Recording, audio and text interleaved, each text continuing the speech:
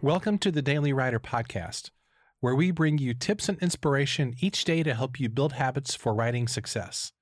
For more resources, including your free Daily Writer Starter Kit, visit dailywriterlife.com. This past week, I've been sharing excerpts from a book that I published a few years ago. It's called The Artist's Suitcase, 26 Essentials for the Creative Journey. It's a short, fun read for all kinds of artists, particularly for writers. Here's today's excerpt from the chapter, H is for Humility. Hope you enjoy it. In July 2011, Adam Bevel experienced something he'll never forget.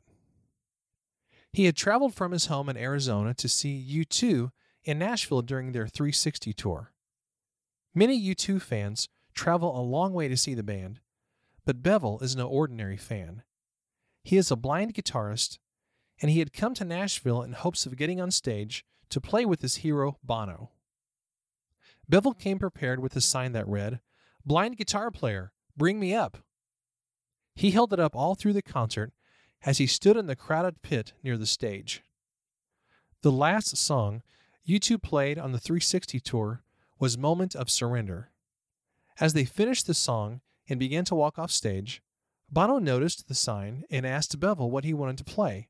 He responded, "All I Want Is You," he and his wife's favorite U2 song, and Bono had him escorted on stage. A stagehand gave him Bono's guitar, and Bevel began strumming. Bono started to sing, and the rest of the band joined in for the spontaneous performance. When the song was done, Bono hugged Bevel and even gave him his guitar. At the end of a long and exhausting music set, in front of 45,000 adoring fans, one of the world's most famous musicians shared the spotlight with a blind guitar player. Whether you have 45,000 fans or just 4 or 5, it's a challenge to share the spotlight and shift the focus to others. Here are 3 truths to help keep you grounded. Number 1, your talent is on loan from God. You are a steward of the talent God has given you. It's not really yours in the first place. You can't claim any credit for the good things that happen as a result of your talent. All the glory goes to God. Number 2, your true friends love you for who you are, not what you do. Those who matter most in your life don't love you because of your talent or gifts. They love you unconditionally as a friend or family member. Number 3, your self-worth shouldn't come from your success. It's easy to be so emotionally tied to your art that you feel like a winner when things are going well and a failure when things aren't. Don't base your self-worth on temporary success or failure.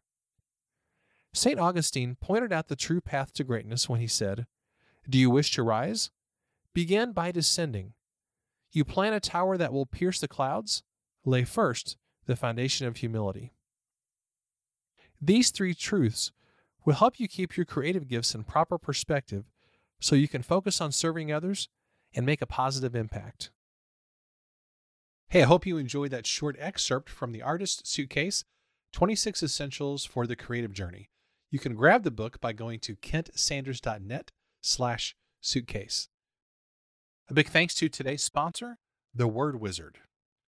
You may have written a great book, but it's not ready for publication until it's been in the hands of a master editor.